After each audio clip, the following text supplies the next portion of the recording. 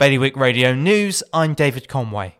Islanders in Jersey will be able to enjoy a drink in the pub again from this Friday without needing to also order food, as long as they are sitting down.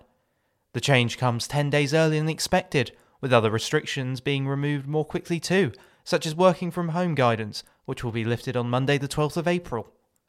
Guernsey's Committee for Education, Sport and Culture has moved its policy letter on the future of secondary education to allow for 2 further phases of engagement with staff. To allow the committee to meet with staff, the ESC policy letter has been delayed until the 28th of May.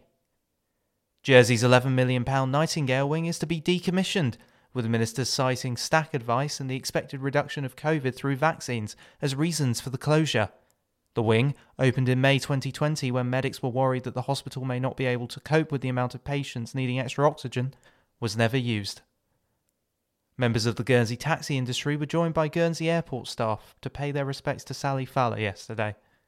Miss Fowler was a taxi driver who serviced the airport rank for years and was affectionately nicknamed Taxi Sally after her years of service. More on those stories at bailiwickexpress.com. Today's weather, sunny, top temperature 22. Bailiwick Radio